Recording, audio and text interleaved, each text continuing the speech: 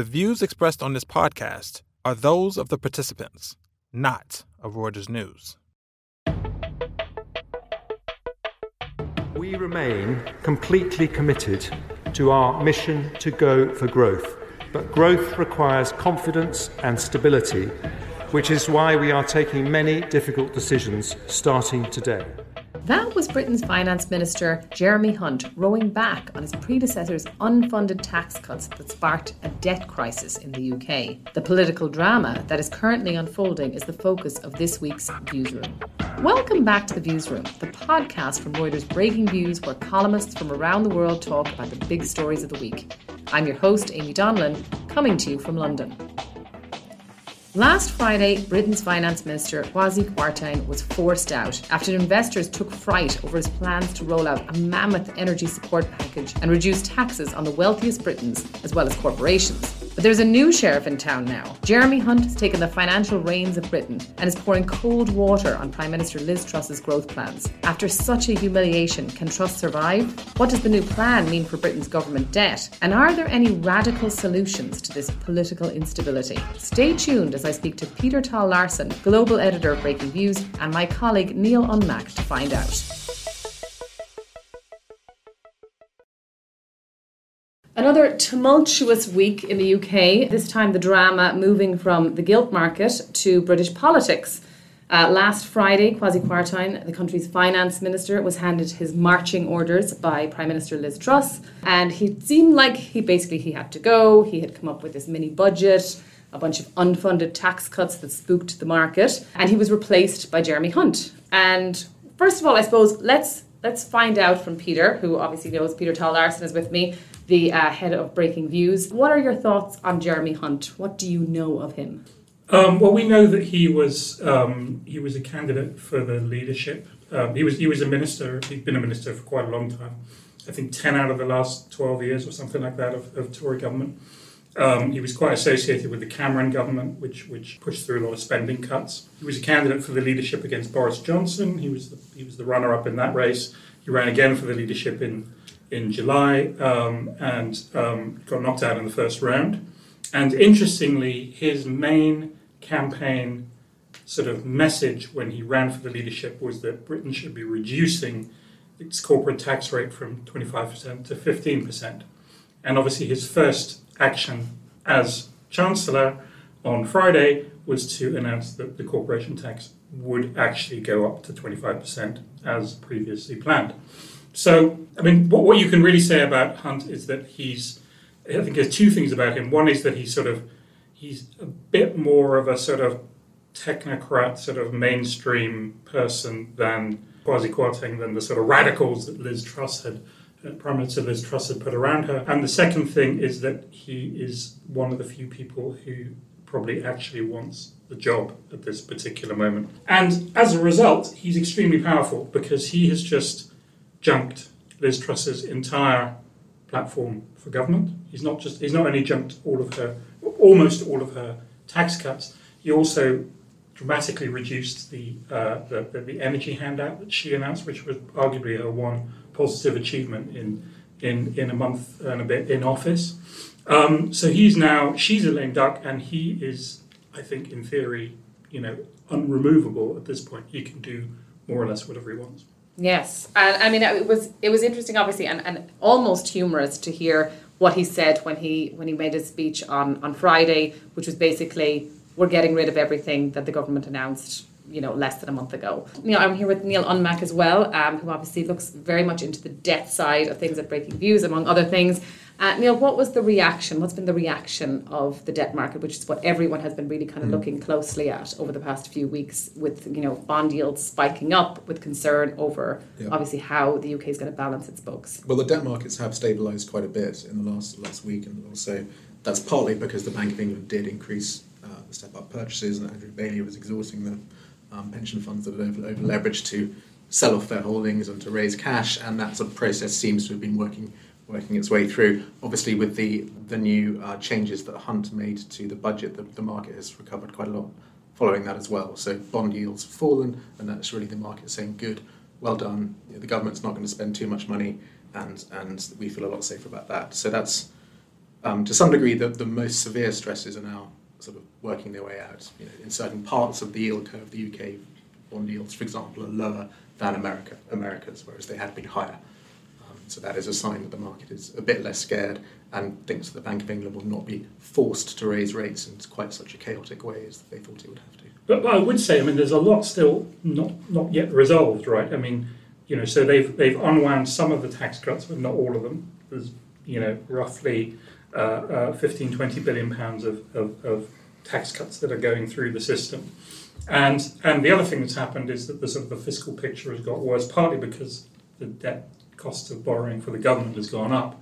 So depending on whose numbers you use, there could be, the government could need to find another 20, 30, even possibly 40 billion pounds in higher taxes or spending cuts to sort of get itself back onto the trajectory that it was before. So that's a big question. How's he going to do that?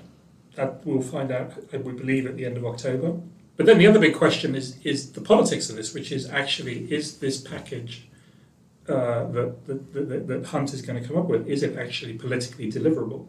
Will the Conservatives in Parliament agree to this? Are they really going to go and turn around to their voters and say, "Oh, we promised you no tax cuts, but now here we are a couple of months later, actually saying we've all got to tighten our belts and rein in spending"? So that's the immediate question. And then the long-term question was, are the voters going to go for this? On the current polls, as we sit here on a Tuesday afternoon in London, with Liz Truss still at the moment being Prime Minister, although that could change at any moment, on the current polls, Labour is 30 percentage points ahead in most polls of the Conservatives, which means not just a defeat, but a catastrophic defeat for the Conservatives were there to be an election. Yes. So that's the real question, is if that situation does not improve, then you will see still lots of turmoil and sort of infighting among the Conservative Party as they try to come up with something that they think can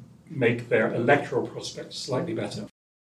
And on that, you mentioned a few things there, Peter, but I thought one interesting thing that happened, obviously, was Jeremy Hunt was saying about the energy support package, which was actually one of the very popular things that they did, certainly among the public, which was to provide sort of a cap on how much people were going to have to spend on energy, which is a big concern.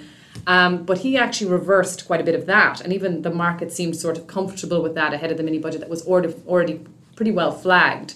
But then to say that that's only going to cover 6 months, I thought that was also an interesting thing, because you don't really have the public on side with that key sort of change. Or business. Business. It's a risky move, because in 6 months' time, that will have a negative consequence on the economy.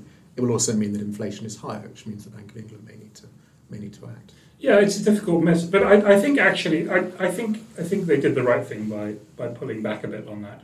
Just to recap, what Kwasi Kwarteng, the previous Chancellor, the third of 4 Chancellors that Britain has had in the last 5 months, what he did was he basically said, he delivered this kind of open-ended commitment that said that the government would cap the retail costs, unit costs of energy for retail users for 2 years. Which, when you think about it, is really the government saying, okay, we're willing to pay the wholesale price above this level, whatever it is, for 2 years. So you've essentially then hitched your fiscal policy to an unknowable thing, and that can cause a lot of problems. And then there was also a similar sort of shorter commitment to help businesses. And the thing about that is that it's fiscally quite risky. Particularly when the pound is going down and you're buying energy from abroad. But it's also not very equitable, because when you think about it, you're subsidising people regardless of their ability to pay fuel bills. And so what the IMF and everybody has been saying all along during this crisis is that you should be subsidising energy bills, but you should be doing so in a targeted way towards those people who are the most vulnerable, the people who need it most.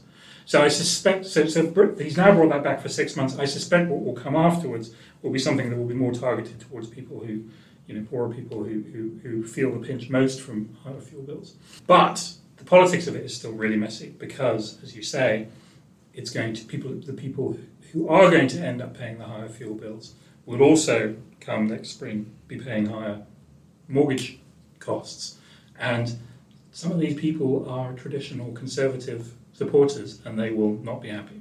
But also the other two big gaps in the Truss energy policy was the failure to impose a meaningful windfall tax on utilities and the failure to really ration energy demand, both of which she objected to on bizarre libertarian grounds, whereas every other country in Europe has done those things or tried to do those things.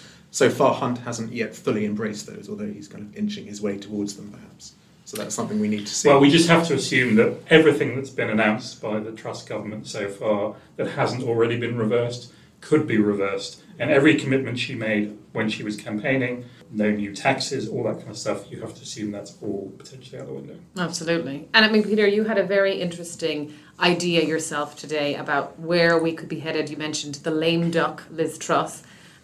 What kind of leader, in a sort of fantasy way, could we think might work for the UK now that UK is being compared sometimes to Greece and Italy in terms of the volatility of its government bond market? Well, I sort of wrote a piece, and essentially I'm just making the point that, if you think about Greece and Italy, which is obviously not the way British politicians normally think about themselves, they normally look at America and say, we're more like that. But this is quite similar to a sort of Greek-Italian type of crisis, discipline being imposed by external actors, in this case the financial markets.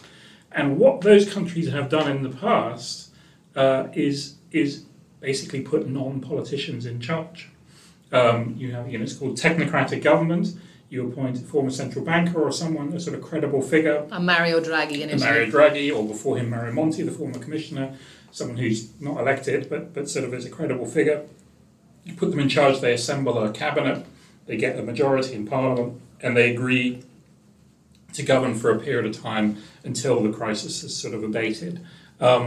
It's probably not a terrible idea for Britain to start thinking about this. We've had four prime ministers in short succession, each of which has been a bigger failure than the previous one, I think it's fair to say. There's now an active debate within the Conservative Party about installing another prime minister chosen from the Conservative Party. That in itself could be problematic. And so, actually, if you're going to parachute someone in, maybe you should look to, there's former central bank governors, there's retired senior civil servants, there are a couple of former European commissioners knocking around who could take charge for a bit. Retired business leaders, even dare I say, quite a lot of them are already in the House of Lords, so technically they're already in Parliament. You could sort of put them in charge. It's obviously something Britain's never really done before, but maybe not a bad model to consider given the mess that the current system has made of things. Yes, well, change is afoot. I think we could probably rely on that. So we'll, three of us, hopefully chat again in the next few weeks, and who knows, a new Prime Minister, a technocrat, you never know. Thanks very much, Peter. Cheers. Thanks for tuning in. This podcast was produced by Thomas Shum in Hong Kong and Oliver Tashlich in London. Subscribe to The Viewsroom and our sister podcast, The Exchange, on Acast, Megaphone, or wherever you like to listen. Check out our latest views on these stories and many others at breakingviews.com and on Twitter, where our handle is @breakingviews.